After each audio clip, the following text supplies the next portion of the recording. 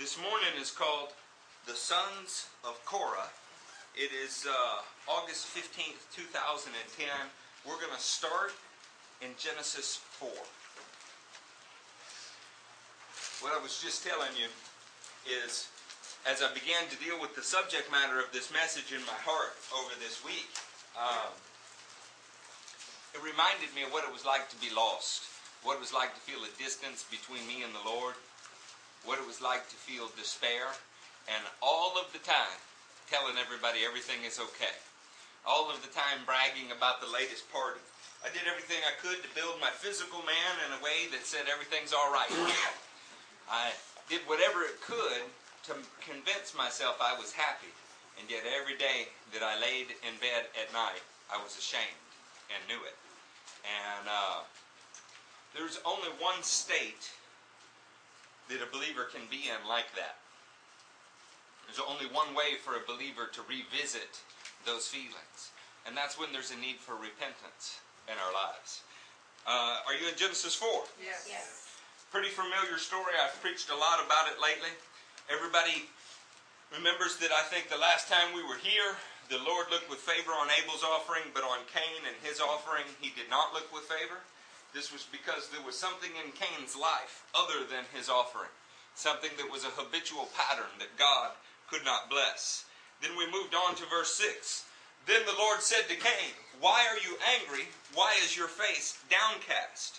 If you do what is right, will you not be accepted? If you do what is right, will you not be accepted? But if you do not do what is right, sin is crouching at your door. It desires to have you, and you must master it." Cain is presented with a problem that all mankind would always be presented with. Sin is right there crouching at our door. So that Romans 7 says, when I want to do good, evil is right there with me. This is a problem all of the time. In Christ we find victory over it. But I saw something in Cain's reaction this week. Just as last week I saw something in the offerings I'd never seen before. I saw something in Cain's reaction that unfortunately I identified with in a personal way. It says, "Now Cain said to his brother Abel, 'Let us go out to the field.'" Now he's already been warned by God. He's been warned that sin is there. He's been warned that if he doesn't master it, it will be a problem. And he says, "Let us go out to the field." And while they were in the field, Cain attacked his brother Abel and killed him. This sounds like it was premeditated, doesn't it? God warns him, but he dwells on it, and he goes out in a field to kill him. Why didn't he kill him in a city? Why didn't he kill him in his household? Sin done in secrecy is very, very powerful. If you feel as if you've gotten away with something, if you feel as if no one knows, it's very, very hard to get healed. Something that you've not allowed to be revealed. Then the Lord said to Cain, "Where is your brother Abel?" "I don't know." What is that called, saints? A lie. Did he know where his brother was? Yeah, he had just beat his head in with a rock out in a field. So he knew where he was. So a man that is confronted with the potential for sin in a situation, but premeditates to commit the sin anyway, then how does he act when he's confronted? He lies and is evasive. Is it really any different, though, when somebody walks up to you and says, "Hey, man, how's it going?" "It's going fine," when it's going anything but fine?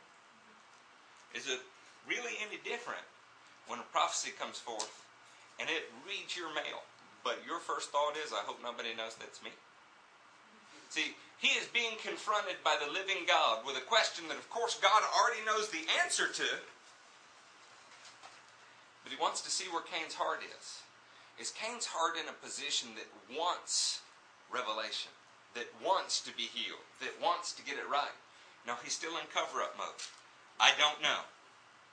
He replied, "Am I my brother's keeper?" This is almost an accusation against God, and it is directly opposed to the character of God. Are we our brother's keeper? Well, the greatest of the commandments is love God with all your heart, soul, mind, strength, and your neighbor as yourself. So the man has premeditated a sin. He's committed the sin. Then when confronted for the purpose of restoration, he's hidden it. And now, he's expressing complete disregard for the intent of God. Am I my brother's keeper? The Lord said, what have you done? It would have been great if Cain just jumped out right here. All these are opportunities to repent. My point here as we go through this is in the beginning, when God said, sin is at your door and you must master it, Cain could have said, yeah, Lord, to tell you the truth, I've been really struggling with my brother Abel. Every time he speaks to me, I just want to choke him. But he didn't. Then, when he goes out to a field with him, he could have stopped at any time and said, Abel, I'm having a problem with you. Now maybe it's just good old jealousy. Maybe I'm just mad at you because God likes you more than he likes me because our deeds are different. But he didn't. Then after he committed this sin and God comes and says, where is your brother? It would have been an opportunity to say, God, I can't believe I did something horrible and I need your mercy. But he didn't. Then after God speaks to him a little more, he begins to level accusations against God. Am I my brother's keeper? Sin will always take you further than you intended for it to go. And something about deception is so powerful that once you give it a foothold, it can surround your life until, well, the Bible says to the pure all things are pure, to the impure nothing is pure. You can get so depraved that when God himself confronts you, no matter what method or manner or mode it takes, it's hard to understand because you're only interested in protecting the status quo. The Lord said, what have you done? Listen. What an interesting thing. What's he supposed to be listening for? For God to speak? No, he's supposed to be listening because your brother's blood cries out to me from the ground. Now, the New Testament tells us there's blood that speaks a better word than the word of Abel's blood. And that's awesome. And Jesus' word, his blood speaks a powerful message over your life when you choose to be identified with it. But what happens when, if we didn't premeditate sin, we find ourselves in sin, and then when confronted with it, we don't own up to it? The words, I repent, and more than words, deeds, don't follow that. Instead, we just kind of like, well, everybody communicates differently. What happens when we find ourselves squirming and saying things like, well, if I hadn't been in this situation, Lord, that wouldn't have happened? I want to show you what happens. Now you are under a curse, the word says. What an interesting thing. Adam and Eve did something God said do not do, right? They ate from a tree they're not allowed to eat from. And it got them expelled from the garden. But was there a curse levied on them? There was not. There was a curse levied on the ground. There was a curse levied upon the serpent. There was never a curse spoken directly to a man from God before this one. This is the first instance outside the garden where God is speaking with a man, and it ends up he's cursing the man. What kind of life gets cursed? A kind that premeditates sin. A kind that is, when confronted with sin, will not own up to it. A kind that even when it is apparent that you sinned, makes excuses. That kind of life receives a curse 100% of the time. Listen to what the curse was, and this might even get a little closer to all of our doors. Now you are under a curse and driven from the ground which opened its mouth to receive your brother's blood from your hand. When you work the ground, it will no longer yield its crops for you. You will be a restless wanderer on earth. Before we get to this, what would be the mark of Cain before God put a physical mark on him? No matter how hard he worked, no matter what he did, it would be fruitless. That's an interesting thing when you consider what happens next. The second mark, not only would he be fruitless, he'd be a restless wanderer. You know what Cain goes to do after this? Builds a city. Does that sound like he's alone? You know, his progenitory, the people that come from him, Tubal-Cain and all of these people, father of the musical arts, craftsmanship, all kind of things. Does that sound like fruitless? See, you can look like you are surrounded by everybody in the world but have no intimate fellowship with them. You can look fruitful in the world's eyes in every way, and in the end, Psalm 72 says it would be mowed down like grass. Do you not remember what it was like when you were lost and you were standing in a room surrounded by your friends and were all alone? The position of the person who is unrepentant is the same way. unable to connect. Something's in the way. Some issue that for lordship reasons, for the Lord to really be your Lord, He requires you to deal with. And when we make excuses and we say, oh, no, that's Brandon's problem, that's Elizabeth's problem, but it's not me, Lord. When we do those kind of things, we are positioning our life to fall under a curse.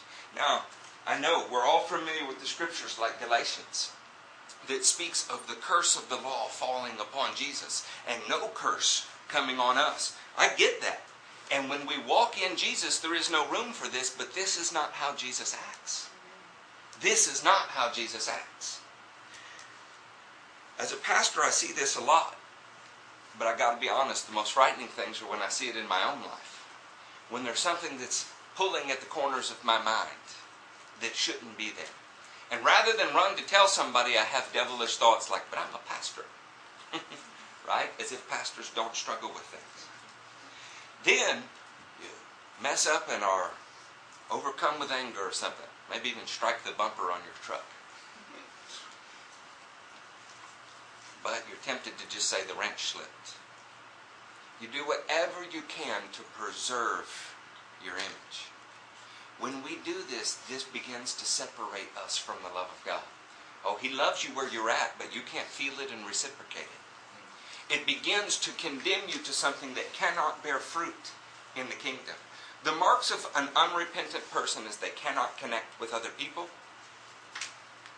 and they cannot bear fruit that God will notice. I got to tell you, sometimes they're in churches that are huge, sometimes with the pastors of those churches, but it is not fruit that God will notice. And you can build a city, even a fortress around you, but in your heart, when you lay down at night and you know that there's still a stumbling block between you and the Lord and you do nothing about it, the curse grows. What a difficult subject to cover, huh? I'd rather just preach God wants you blessed or rich or fat or happy.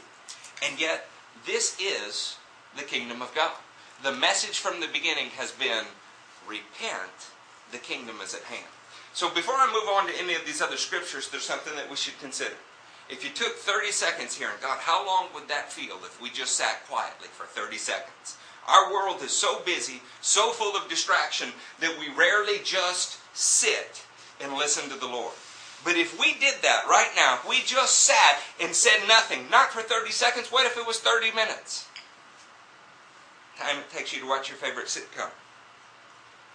When's the last time you can remember that not only did you feel remorse from an action, you completely changed your direction. You announced that you were changing the direction, and you did whatever you could do to repair what you had done wrong.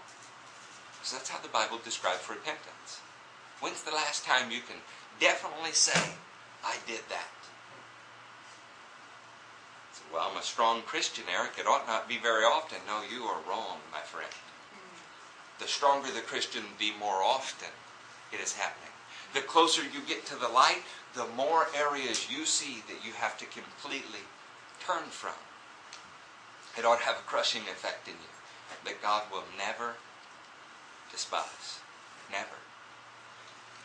If you've gone a year without saying I'm sorry and meaning it, not just to God but the people around you, you need to consider the condition of your heart might be something that is difficult to produce fruit. It might be isolating you. It might be causing you to be a restless wanderer even if you're surrounded by friends. Turn with me to Jeremiah 5. Do you have room in your heart for a message that doesn't involve pom-poms? Yes. Because American Christianity scarcely has room in their heart for a message on repentance. And yet I don't care what they're doing. I care what the King of the universe is doing. And I can tell you, if we're going to see great moves of God in our midst, they must be preceded by great moves of repentance. Yes. If we're going to be trusted with the power of the kingdom, we have to first show that we're yielded to the kingdom. And that means constant course correction. You could say that with me. Constant course correction. What we like to do is show everybody that we've been pointed in the right direction. And man, since I was a little kid, I've served the Lord. Let's get real. Let's be honest. How many times could we add up that you didn't serve the Lord during those years? Maybe we need to change our testimonies. Maybe we need to talk more seriously about the time in which you were filled with His power in a way that caused sincere repentance, not just words and remorse. Here comes Jeremiah 5. Go up and down the streets in Jerusalem. Look around and consider. Search through her squares. If you can find but one person who deals honestly and seeks the truth, I will forgive this city. Although they say, as surely as the Lord lives, still they are swearing falsely. O Lord, do not your eyes look for truth? You struck them, but they felt no pain. You crushed them, but they refused correction. They made their faces harder than stone and refused to repent. We're going to keep reading here in a minute and see how that turns out.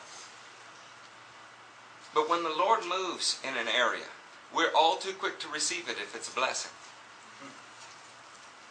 It's very difficult, though, to get people even to pray for an hour before the service. It's easier to talk in the hallway, isn't it? It's easier to do anything else other than slow down, take a deep look at our lives and say, Lord, where does the course correction needs to occur? And your mind will be right there pacifying you the whole way, saying, oh, no. You love the Lord and you're right on track. Really, in every area. How badly do you want Him to be Lord of all of your life? I have never been fond of the Pentecostal travailing, the begging God to forgive them. But I do want to say this. I like it better than I like the charismatic assumption that He already has. No heart work, no repentance, no change.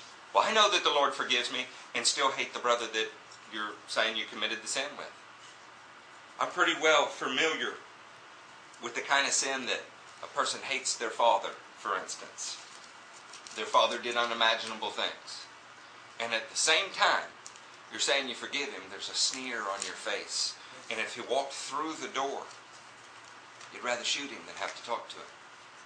I'm pretty well familiar with what it is to have deep embedded wounds, not from the lost, but from the body of Christ, and have to root them out and have to work around that and cause something good to grow in it by letting the Lord's light shine on it. But I can tell you the most harm that was ever done to me in the kingdom came from a man that had 20-year-old issues like this that he never dealt with. Never baptized. Never got things right because he had an image to uphold.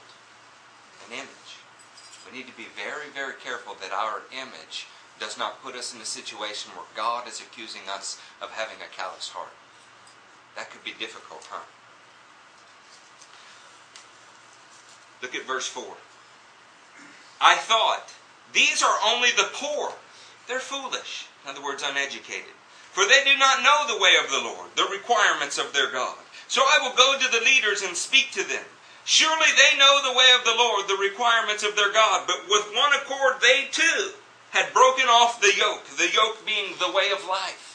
Now I'm sure they were still going to the temple. I'm sure they were still making sacrifices. I'm sure they were still reading the Torah and quoting the ethics of our fathers, pure quote, avot, every Sabbath, because this is what Jews do. And yet their hearts were callous towards the Word of God. How many times in religious history, even godly religious history, has the church or the body of believers, the assembly in the wilderness, gotten to the place where the Word of the Lord was rare because our hearts were hard?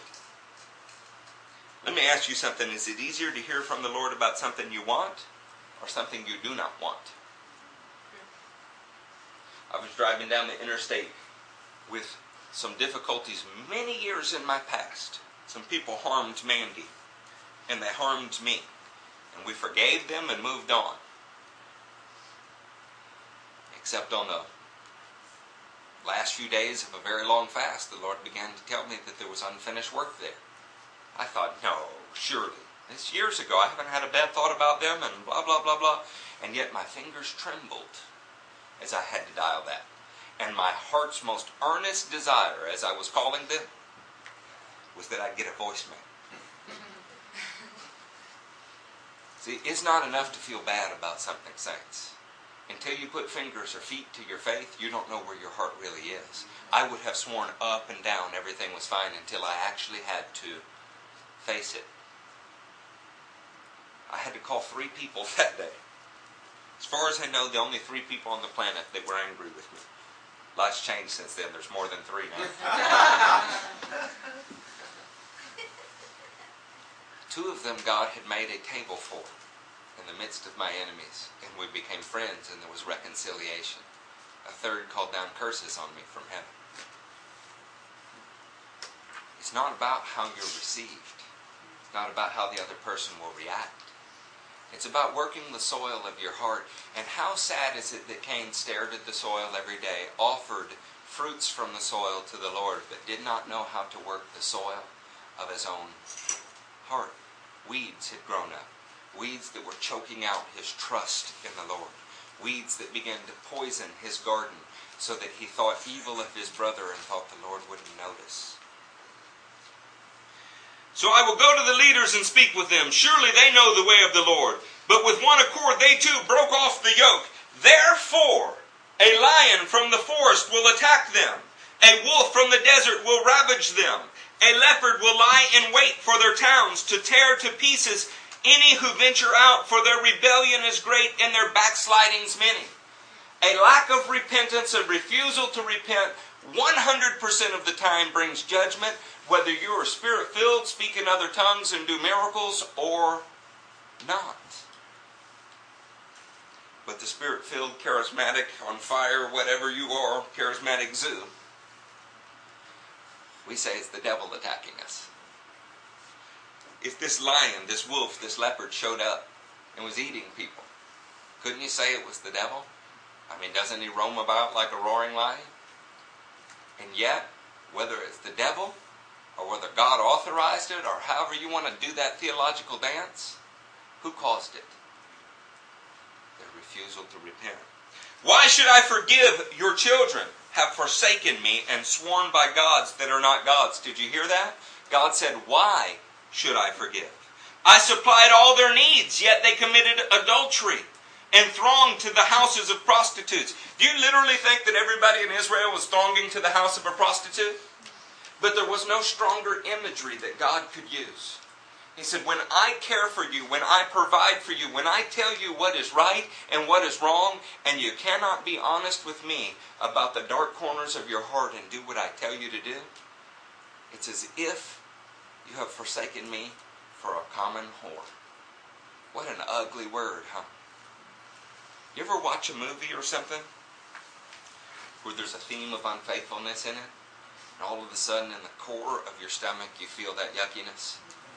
You want to look away, you want to turn it off? I can't watch them. I mean, look, a lot of stones can be thrown at me for watching a lot of things, but unfaithful movies are not one of them that I have a palate for. This is what God's describing in the pit of his stomach, when his people do not hearken to his voice.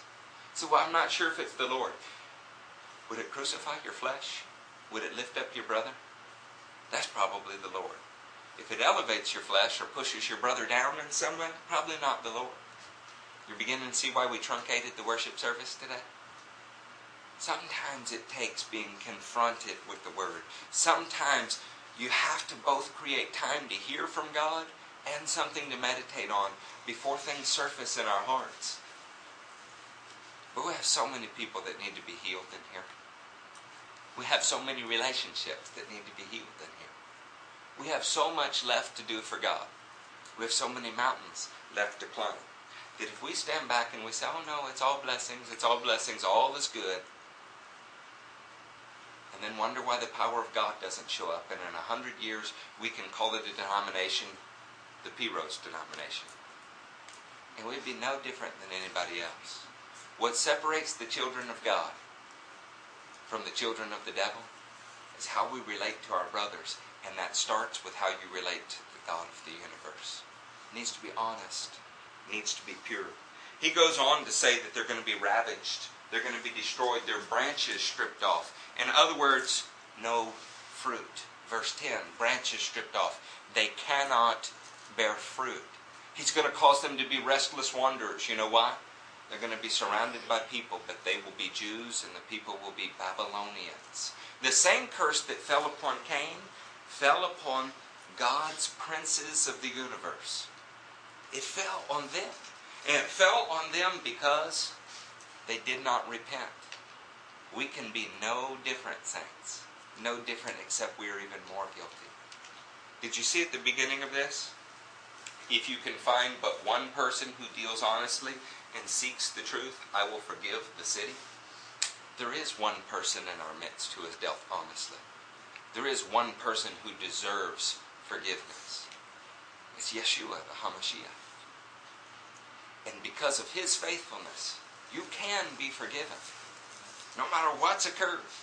Somebody told me that you don't know what so-and-so has done. I said, I don't care if there's a dead body in their trunk, if they have come to the Lord sincerely right now. I'm not in the business of asking where you were last year. I want to know where your heart is right now.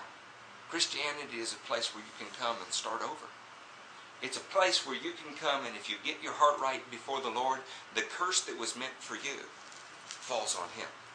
And then you live for Him for the rest of your life. Turn with me to Isaiah 30. There. Oh, I went the wrong way. What's that say? You're not there? Yeah. Isaiah 30. Yeah. When it went the wrong way, I repented and went back the right way. Isaiah 30, look at verse 15.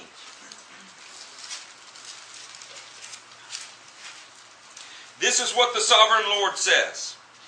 The Holy One of Israel says, in repentance and rest is your salvation.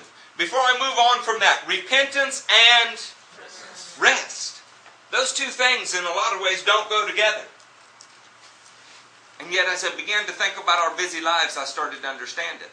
Have you ever done something wrong, like maybe you walked by Miss Elizabeth and stepped on her toe and said, oh, sweetie, I'm sorry, but then just kept going?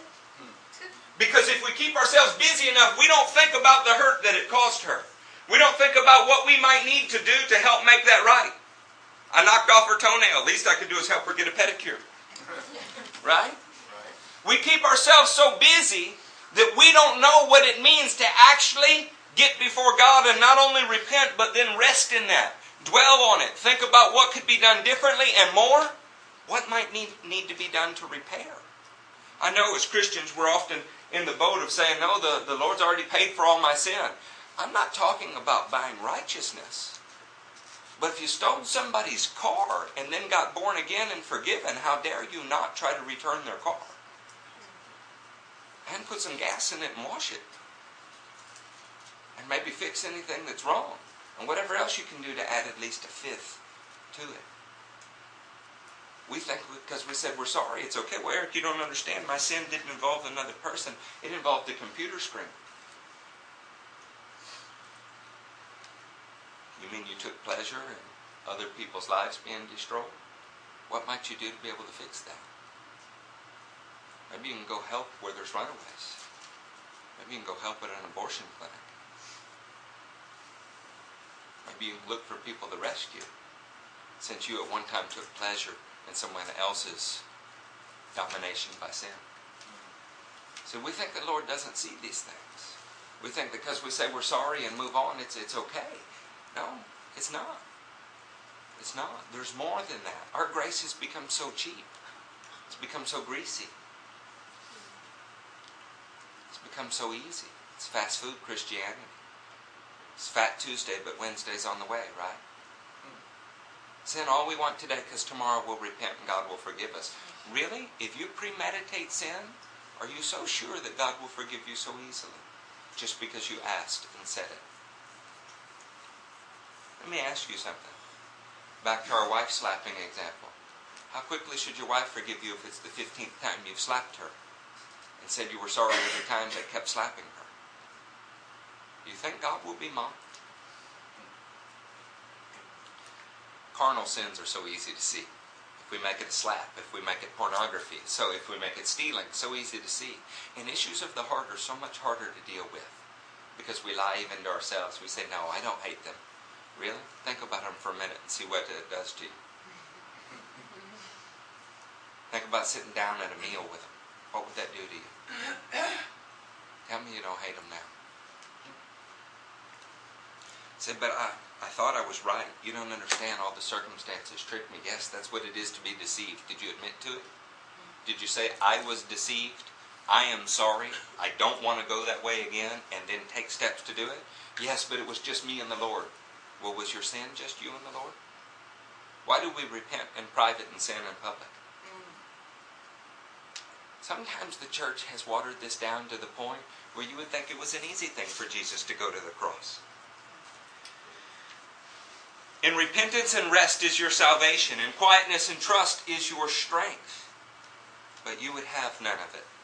Neither repentance nor rest. In other words, a restless, fruitless wanderer. You said, no, we will flee on horses, therefore you will flee.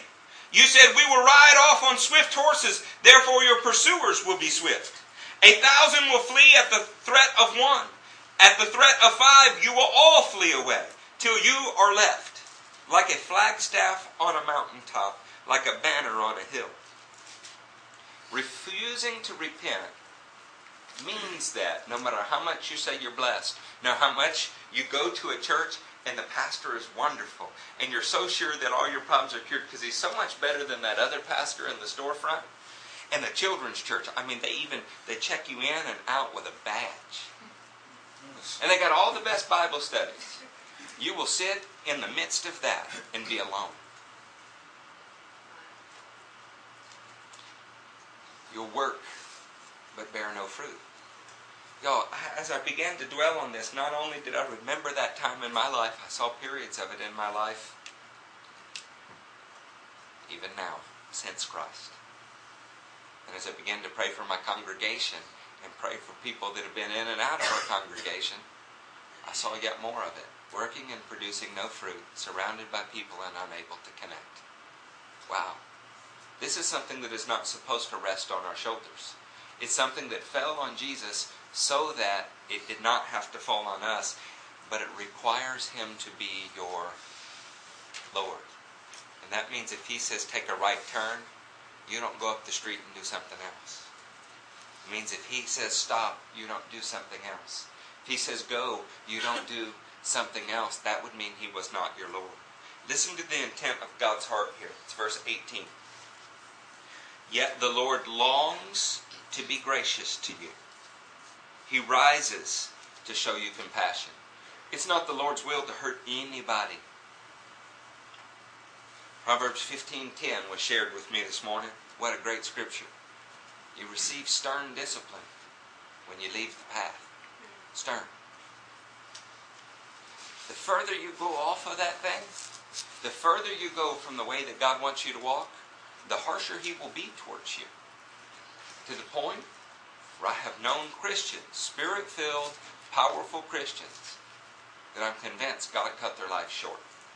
They cut their life short because if they kept going the way they were going, they would have eventually walked away from Him. O people of Zion, for the Lord is a God of justice. Blessed are all who wait for Him. O people of Zion who live in Jerusalem, you will weep no more. How gracious He will be when you cry for help. As soon as He hears, He will answer you. He puts afflictions occasionally in your path to get you to realize that you're working the soil and not seeing what He promised. And if the problem is not with Him, it's with you.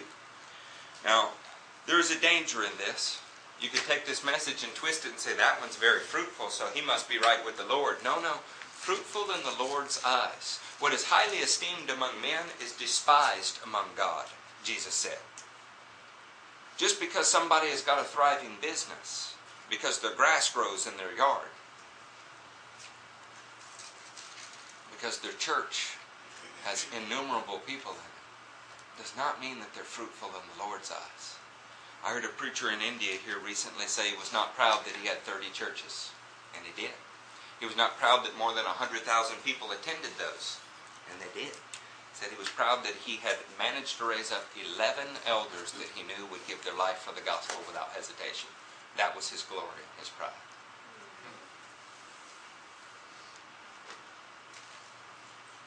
When is the last time something like that was esteemed No, preachers take pride in their outward fruitfulness. Christians take pride in how much they're blessed. They don't even know what blessing is. We should take pride in the fact that we know we have an intimate connection with Him that is unhindered by sin that was not dealt with. No skeletons in our closet. No relatives we can't look in the eye. No ex-bosses that we have to be ashamed when we see them. But wherever it is, our conscience is clean of the blood of all men. I bet that was a fight, and a good fight. How often do you think Paul was slandered? How often do you think he was slandered by Christians? How often wrongly imprisoned? How often, while he was in prison, do you think people went to his disciples and his churches and took up offerings? And yet he was innocent of the blood of all men. What an amazing thing. He must have learned what it was to repent. Turn with me to Isaiah 59. There. 59:20.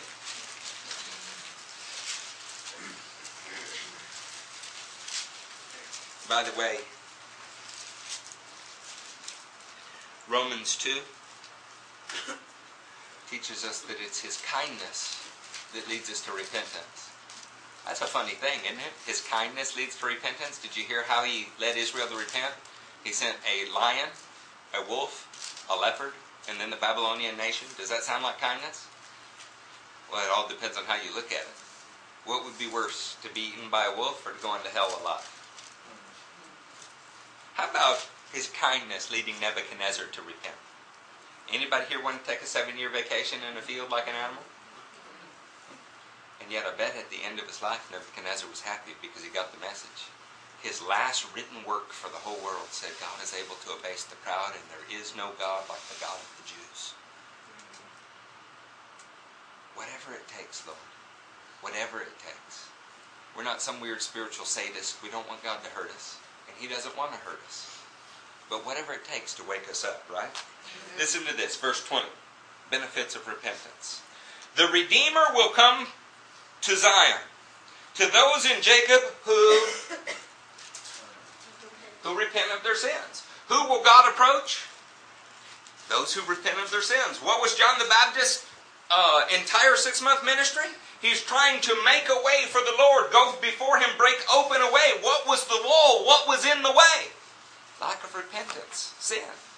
So He began baptizing people. He began literally washing them, showing them that the inside of their heart needed to be washed in the same way or they would never receive what was coming. How can we think we'll receive the next great move of God without washing our hearts? Say, but you don't understand, Eric, I was baptized when I was 8. Wake up. Wake up. That's why the Word tells us daily to circumcise our hearts. We've got to be washed in a way that prepares us for God's next new thing. That is, if we want to participate in it. The Redeemer will come to Zion to those in Jacob who repent of their sins, declares the Lord. As for me, this is my covenant with them, says the Lord. My Spirit who is on you, and my words that I have put in your mouth will not depart from your mouth or the mouths of your children's children or from the mouths of their descendants from this time on and forever. What is the benefit of repentance? God's Spirit will be upon you. His word will not depart from you. In other words, He becomes like a GPS for you. This is the way. Walk in it. This is how you do it. But when you go your own way, lack of repentance leads to multiplied sin. So that you go off and build your own city. The unrepentant are always city builders. Eric, how could that be? They're restless wanderers. No, they do this. He hurt me. Did you hear how he hurt me? You didn't hear. You need to agree with me. Let's talk. In fact, don't talk to him. Just talk to me until you understand how much he hurt me. Now let's go over here and let's build our little camp all based on how he hurt me. Don't tell me they're not city builders. I've watched them leave our church and do that. And not just this church, every church I've ever been a part of. They're city builders. And they stand back and say, we have blessing! We have blessing! Look, our kids, they're musical. This kid can work with metals. All the things that they did in Cain City. By the way, Cain named it after his own family. And yet there is no blessing in it. And if you look close, you'll see that the very first polygamists, the very first murderers, the very first vengeful people were all dwelling there. Oh, but they had all of the arts working. They had all of the metal working. They had all of the wealth of the world there. City builders. You want to build the city of God, or do you want to build a city like that? Because the city of God is built on repentance. Being quick to say, I'm sorry, I was wrong. And not caring who knows. You ever been in a car like me and would not stop and ask for directions? Well, that's kind of funny when you're on a trip. It's kind of stereotypical guys, and you can get away with that. You cannot get away with it in your spiritual life. Who is he to correct me? Who does that person think they are? Do they know I'm 20 years older than them? It won't work. You put yourself under a curse. Turn with me to Jeremiah 31. Then I have got something that will blow your socks off. Then we're going to worship. There. Now, what do you know about Jeremiah 31? I mean, what comes to mind when I say turn to Jeremiah 31? Oh, wow. Y'all need to repent and read the Word more. What is in Jeremiah 31, say around 33? It's the Old Covenant. It's a promise of a new covenant. Everybody knows Jeremiah 31:33. At least, I hope you read Jeremiah enough to know that. The promise of the new covenant. It's one of the only times in all of the Word new covenant is mentioned. You know what's before it? Pick up with me in 31:15. This is what the Lord says. A voice is heard in Ramah, mourning and great weeping. Rachel weeping for her children, refusing to be comforted because her children are no more. This is what the Lord says. Restrain your voice from weeping and your eyes from tears, for your work will be rewarded, declares the Lord. They will return from the land of the enemy. So there is hope for your future. Let me give you some historical context to this. We're going to keep reading this in a minute, but this is not one you want to phase out on. The Redeemer was promised to Judah. That's Genesis 49:10. The scepter will not depart until he comes to whom it belongs. Then in 2 Samuel 7, it's promised to the house of David. And David had a son. His son Solomon ruled in peace, a type of what it is to have the messianic age. But because Solomon's heart turned away from the Lord, in his children's day was a civil war in Israel. How much did the civil war in our nation affect our nation?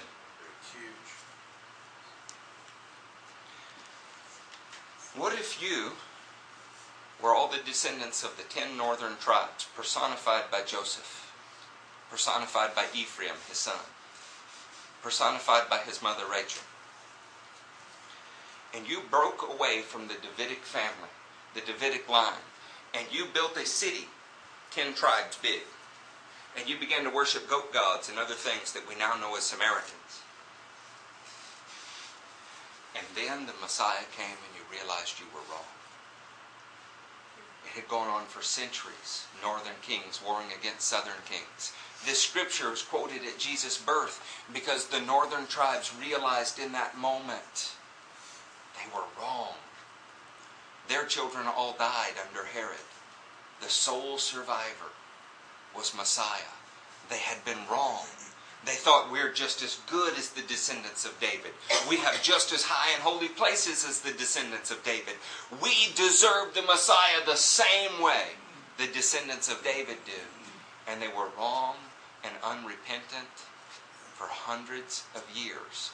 And this is the crying and wailing of repentance. And listen to what the Lord says. So there is hope for your future, declares the Lord. Your children will return to their own land. I have surely heard Ephraim's moaning. You discipline me like an unruly calf. When's the last time you felt like God beat you like a cow? And I have been disciplined. Restore me and I will return because you are the Lord my God. What was he before that? The Lord someone else's God. When you're unrepentant, you cannot say the Lord my God, because if he was your God, you would do what he said. We We say Jesus is Lord. It rolls off of our tongue so easily. If He is Lord, then you must do what He says. And if He tells you to love your enemy, I found out that obedience is an easy thing. I mean, it's as easy as could be as long as you agree with the person you're having to be obedient to. Obedience is never tested when the Lord tells you to do what was in your mind to do. One of my least favorite things is when I tell somebody something and they say, oh yes, this is what I already had in mind to do. I want to say, and yet you weren't doing it. How does that work? Could this be a cover-up for some pride there? Are you very concerned somebody is correcting your course? And by the way, why am I your pastor then? If that's not my job, whose job is it? Don't you let your heart say it's nobody's job. You'll damn yourself. The Holy Ghost ought to be working in you to bear witness. We have to be the most correctable, flexible people on the planet. It really ought not take a sledgehammer. It ought to take a gentle whisper. Especially when you have the power of the Holy Ghost living inside of you. I bet by the end of Cain's deception, no amount of sledgehammer could get his attention. This is the problem with staying in that situation. You are so convinced you're right, nobody can turn you around, not even God. This is why He showed up in the flesh to a nation that did not turn around. They'd been in deception a long time. Is not Ephraim my dear son, the child in whom I delight? Though I often speak against him, I still remember him. Did you hear that? Though I often speak against him, I still remember him. God's eyes are upon us. He remembers us even when we're running our own way. Therefore my heart yearns for him. I have great compassion for him, declares the Lord. Set up road signs, put up guideposts, take note of the highways, the road that you take. Return, O virgin Israel. He called her a prostitute a few chapters earlier. Now He calls her a virgin. What are the benefits of repentance? There is always a way back, no matter how far you have gone. What are the benefits of repentance? No matter how bad you've soiled your garment, it can become white again. What is your pride costing you? Wow. Can you imagine? What if Cain had fallen on his face when God approached and said, I am sorry, I messed up. I did exactly what you warned me not to do, and I deserve whatever punishment you give me. If God was this gracious to him when he was unrepentant, that He protected his life, that He allowed him to prosper, what would He have done for him if he had repented? Now turn that and apply it to your life. If He's been this good to you, knowing that you have areas of your life that you are not dealing with. How long you sat in a church and never tithed? You call it a tithe, but in reality it's a tip. How long you been mad at a relative? How long have you had things in there that are not in Jesus' heart, so they cannot be in yours if you're in the body of Christ? And don't get it right. And He's been this good to you anyway. Do we show contempt for His grace then? We cannot. This is a housekeeping message, saints. And it's not a big bodybuilder in the sense that lots of people are going to come fill these seats to hear it. But it is a huge bodybuilder in that as we make these adjustments, light begins to break forth for us. Righteousness begins to shine forth for us. Power is there in your prayer. There is a renewed vigor. And I'm talking from top down. I'm talking from Matthew and Eric right on down to Judah and Gabriel. If the church of God will not repent, it will never see its power. It needs to be a daily reckoning between you and God. I've taught so much that you're the righteousness of God in Christ Jesus that you might forget that there's a dead man hanging on to you trying to control you just as much. I never wanted people to feel condemned, bowed over, beat down.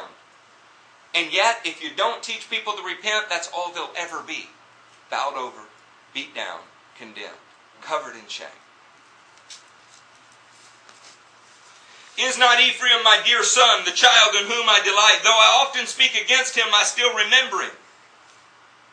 Therefore my heart yearns for him. I have great compassion for him, declares the Lord. Set up road signs, put up guideposts, take note of the highway, the road that you take. He is clearly marking the path for repentance, and so is the Holy Ghost for you right now. As we began speaking, did something come to mind, but as we've been talking, you've been kind of intellectualizing it, rationalizing it away? I know I did the same thing for years. It kept me damned while I was sitting in a church. Can't be talking about me. I mean, Pastor and I are friends. If we're really friends, then I'm definitely talking about you. Return, O virgin Israel, return to your towns. How long will you, what's that word? Wander, just like Cain. O unfaithful daughter, the Lord will create a new thing on the earth. He's been calling her a daughter even though it's Ephraim. He's been calling her a virgin even though it's Ephraim. The Lord will create a new thing on the earth. A woman will surround a man. That is one of the strangest scriptures that you'll ever read. Our Catholic brothers love to take this one. In its context, Ephraim, all of Israel, is being spoken of as a virgin daughter, and yet, if she will repent, the captors that surrounded her, sieged her, and took her by captive to Babylon, she will surround. See, repentance is a game changer. It takes that which has beat on you, that which has bullied you, that which has beat you down, and it puts you above it so that you can walk on it in kingdom power. This is why the devil works so hard for it not to happen. This is what the Lord Almighty, the God of Israel, says. When I bring them back from captivity, the people in the land of Judah and all its towns will once again use these words. The Lord bless you, O righteous dwelling, O sacred mountain. People will live together in Judah and all its towns, farmers, fruitful people. And those who move about with their flocks, I will refresh the weary and satisfy the faint. What are the benefits of repentance? Harmony, vitality, restoration. You weary all of the time? You feel like you're going to faint? Have church services become for you just something to endure? Examine your heart. Would you rather go sit and watch Seinfeld than go get in the presence of God? I wonder why. Proudest moment of Matthew, I was so happy to have somebody here beside me during difficult times. God looks me in the eye and says, I hate meeting with you. It's always a bad meeting. I said, stop sinning and it won't be that way. He was right. If you're not enjoying the presence of God, maybe we need to stop sinning so that we can.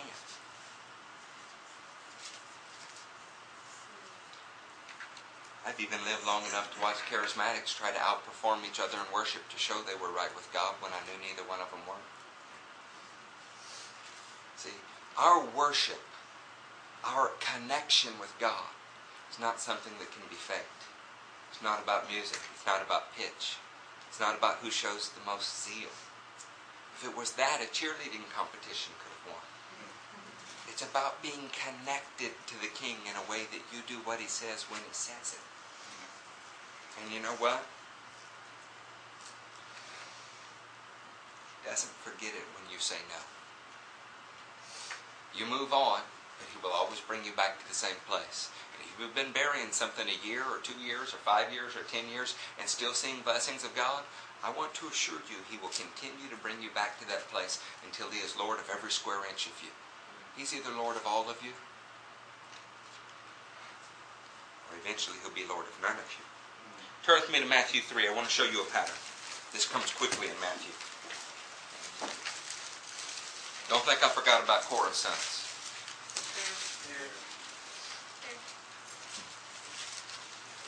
Matthew 3.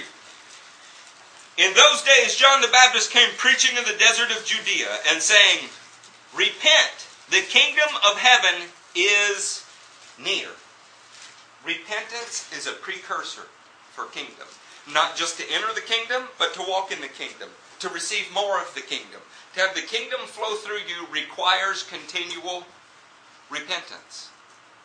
You have to change the directions you were going and go whatever direction God says to go. He's more complicated than it being a one-time deal. Have any of you completely understood your spouse from the moment that you said, I do? You knew right then and never needed any more instruction on how to make them happy? If you do, please write a book. I'll buy it from you. You are in a lifelong eternal covenant with Him, and it requires constant course correction. He kind of likes to see people say, I'll never do anything but what I'm doing right here. This is God. And then he moves on them in a little different way and they say, I'm sorry. Apparently I didn't understand it all. I'm now doing what you told me to do. Even if it requires you to move to another country. He likes that. It's what shows he owns you rather than he just set you and let you go.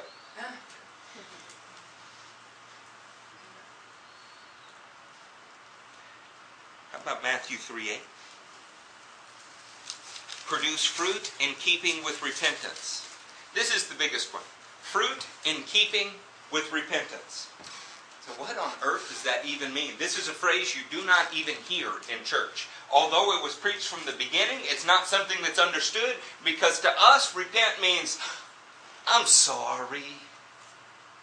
That is not biblical repentance. I'm not going to teach it today because I don't think I have time, but I want you to go and read this. Numbers 5, starting in verse 5, will absolutely outline what repentance is for you. It is remorse that causes you to confess publicly what you did wrong. That's step 1. Step 2, it requires you to take a different direction that makes restitution. Not enough to say, I'm sorry I did wrong. You have to try to make it right. Not because you're buying righteousness, but because it's the right thing to do and He bought you. Step 3, all restitution belongs to the Lord. This means if you did something that cannot be atoned for in your actions, you live forever as if your life deserved to die and was granted to you from Him, and so you owe Him your life. A slave that is set free. And the whole passage starts with, if any man has wronged his brother in any way, and so has been unfaithful to the Lord.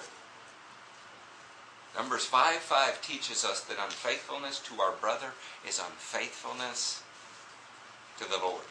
Think about the 10 Commandments. He spent 4 of them talking about His relationship with you, and 6 of them talking about your relationship with other people. Everybody claims to be right with God. Let's test that. How right are you with your fellow man? Where are you at? How are you doing with that? You need some course correction? Matthew 3:11 says, I baptize you with water for repentance, but after me will come one who is more powerful than I. I want to tell you that it is a prerequisite that you repent before you receive power. On any level that you work in the kingdom, when you want to be entrusted with more, you have to show God there is less of you. On any level, period. If you are a doorkeeper in the church, if you're the guy that fixes the ACs, or the guy that sings like an angel, if you want more of anything from God, there has to be less of you. Repent, and then one more powerful will come. Jesus' very first message, you can turn to the right in your Bible. You're around the 4th chapter, 12th verse. He's just come out of the desert. It is the first time that He is preaching to Israel. The very first word. First message Jesus shares, first word Jesus shares. Repent. The kingdom of heaven is near or at hand. See, God's blessing is just around the corner. But what we do makes all of the difference in the world. Y'all ready to get to our text today? The sons of Korah. Go to Numbers 16. In a couple minutes, we're going to worship for the rest of the message.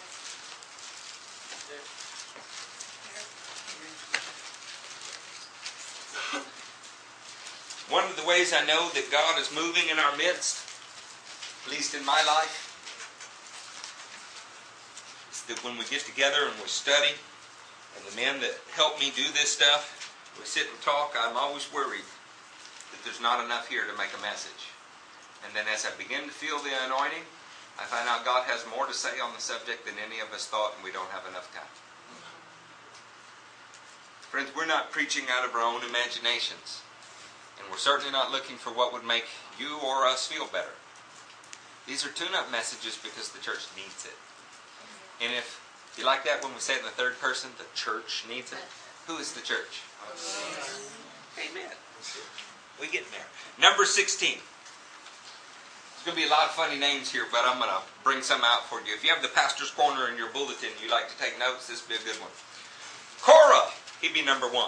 Son of Ishar, the son of Kohath, the son of Levi, and certain Reubenites. By the way, that lineage that was just given goes all the way back to Levi, showing that the man's a Levite. And from the lineage, you can tell what his duties are in Israel. Isn't that crazy? He had duties for all of high religious service. It was amazing. This guy he's like a Secretary of State. He just wasn't Aaron, or one of Aaron's sons. He was not a high priest. Dathan and Abiram, that would be number 2 and 3. Sons of Eliab. And On, son of Peleth, that'd be number 4, On, became insolent. Korah, Dathan, Abiram, and On became insolent. Not the stuff you inject in your arm if you're diabetic. This has to do with a hatred, a jealousy, and anger. 4 people became insolent. What's your title say above number 16? Rebellion by Korah. What else? Who else got another one? Years of wandering. Korah, Dathan, and Abiram. Wow. 3 people. There's 4 mentioned in verse 1. And there's 3 people in the title to some of your Bibles. Anybody ever see the Charlton Heston 10 Commandments? Dathan had a prominent role in this. You know who was not pictured in that? On.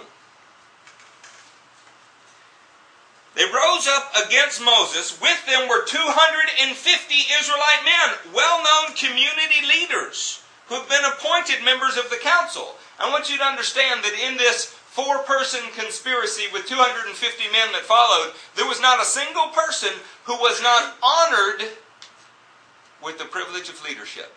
Not a single person. They came as a group to oppose Moses and Aaron and said to them, "You have gone too far." Who's gone too far? Moses has. "The whole community is holy. Every one of them. The Lord is with them." What is their complaint? Did anybody say they weren't holy? Did anybody say that they weren't equals? What is the complaint? Why then do you set yourselves above the Lord's assembly? We have confused something in our day. We have said that women are equal to men, which is right. But in that mistake, we've said that their functions are equal, which is absolutely wrong. We've said that all Christians are equal, that God loves us equally, which is right. But in that statement, we've decided that our functions are equal. And this one's function is equal to that one's function. And that is blatantly wrong. God has set a system of authority in the world. It starts with His body. It starts with your household. But there is a system of authority. And 2 people have equal worth before God, but they do not have equal authority. Period. Because of their function. Now, we could not like that because we're Americans, but even in our representative democracy, you have the same worth as a senator. Do you have the same function? You don't. You have the same worth as the President of the United States, but do you have the same function?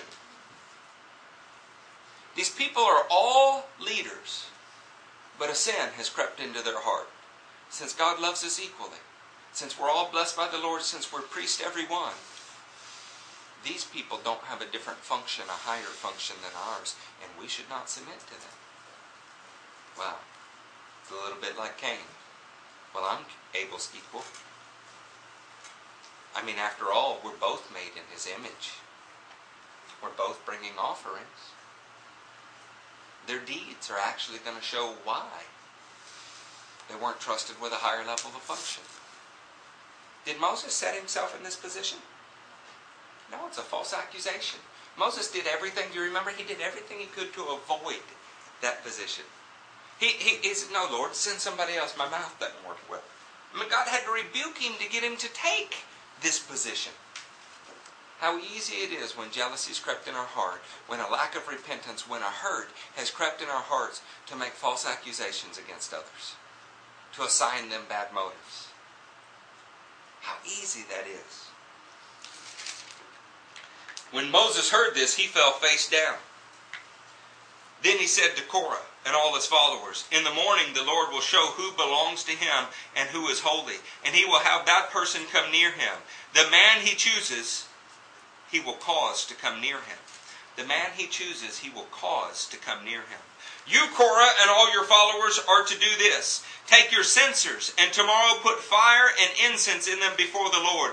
The man the Lord chooses will be the one who is holy.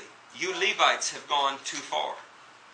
Moses said to Korah, now listen, you Levites, isn't it enough for you that the God of Israel has separated you from the rest of the Israelite community and brought you near to himself to do the work at the Lord's tabernacle and to stand before the community and minister to them? He has brought you and all your fellow Levites near himself, but now you are trying to get the priesthood too. You know where you find selfish ambition, James 3:16? You find every evil practice. Selfish ambition sometimes manifests itself in the smallest way. Who is able to get God's blessing? I brought an offering too. And look what it leads to. And not repenting from that. Look at the fruit that it yields. It is against the Lord that you and your followers have banded together. We need to understand whether we're talking about in a church or just talking about God's leading in your life. When he tells you to forgive somebody and you don't, your problem's not with that person anymore. Your problem's with the Lord. When he tells you to submit to something and you don't, your problem's not with that authority anymore. It's with the Lord. When he tells you to do something and you say no, the problem's not with the person you didn't do it for anymore. The problem's with the Lord. Jonah would be a great example of this. How many people have been swallowed by whales and don't know it? Their lives are unfruitful, wandering. You're just waiting to get puked out somewhere. Then Moses summoned, listen to these names, Dathan and Abiram, the sons of Eliab. He's talked to Korah, and now he's talked to Dathan and Abiram. But they said, we will not come. The God-appointed leader of Israel has asked to meet with them, but they're practicing avoidance. They're sure they're right in their hearts. Why are they sure they're right? Because their eyes told them, and their ears heard it. And who could deny this? Look at all the evidence and the way that it stacks up. But in God's eyes, were they right? How deceived were they? They're deceived enough that the earth is going to swallow them up. Now there is Korah, there is Dathan, and there is Abiram. You know, On is not mentioned again anywhere.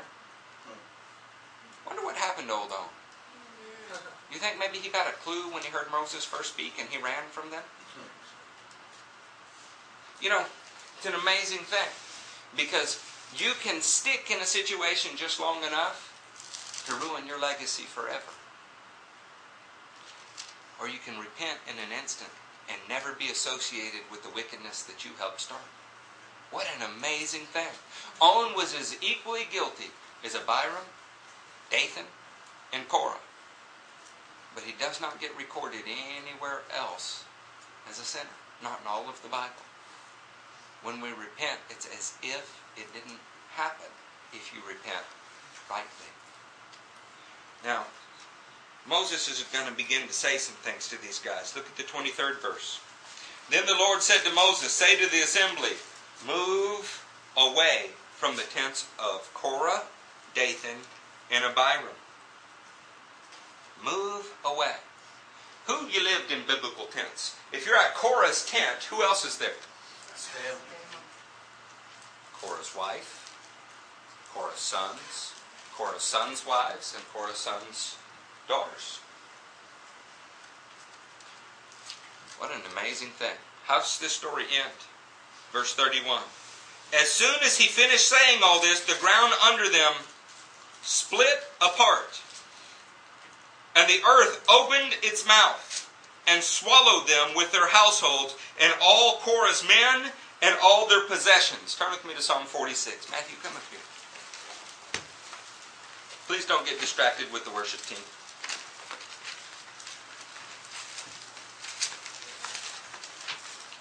The word went forth. There's been a grievous sin. The word went forth, and said, "You cannot both stand with Korah and the Lord." The word went forth, and On heard it, and he ran. But now everybody is standing at Korah's tent, and Dathan's there, and Abiram is there, and they're saying, "We are right, these people are wrong, and the Lord will decide." Somebody was not there. Are you in Psalm 46? Yes. For the director of music of the sons of Korah, if they had been swallowed by the earth, they would not have written this psalm. But how interesting is it what they wrote? God is our refuge and strength and ever-present help in trouble. Therefore we will not fear, though the earth give way and mountains fall into the heart of the sea, though its waters roar and foam and the mountains quake with their surging. There is a river whose streams make glad the city of God, the holy place where the Most High dwells.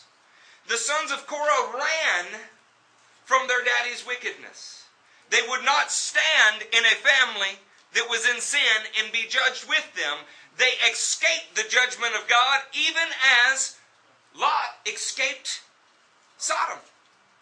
And so they go down writing music for God about His faithfulness. The earth can swallow people right next to you, but if you repent from what they're involved in, you can say, "Glad is the city of God, for He dwells within her walls." You can say there's a river that makes glad the heart of the saints. Our goal here, our hope here today, is that us along with you can worship till our service closes. That we can make sure that we have stood on the opposite side from Korah's tent. That river that makes glad the city of God would flow to your heart without hindrance, because the alternative is to wander like Cain. Be surrounded by people but have no closeness. The alternative is to work hard but never bear fruit because your heart is filled with soil God cannot bless. Saints, this is not a message for lost people any more than this book is for lost people. It's a correction for the church. Examine your heart. Let us get right. That when we come in here, you hope there's a prophet that's reading everybody's mail because you have nothing to hide. That when we come in here, you hope to be that prophet because you know that you're a vessel God can work through. This is what we want. And our church, it may never grow in numbers in the way that some has, but it'll grow in fruitfulness before the Lord in a way that'll make you proud on that day. Repentance precedes power. Let's worship.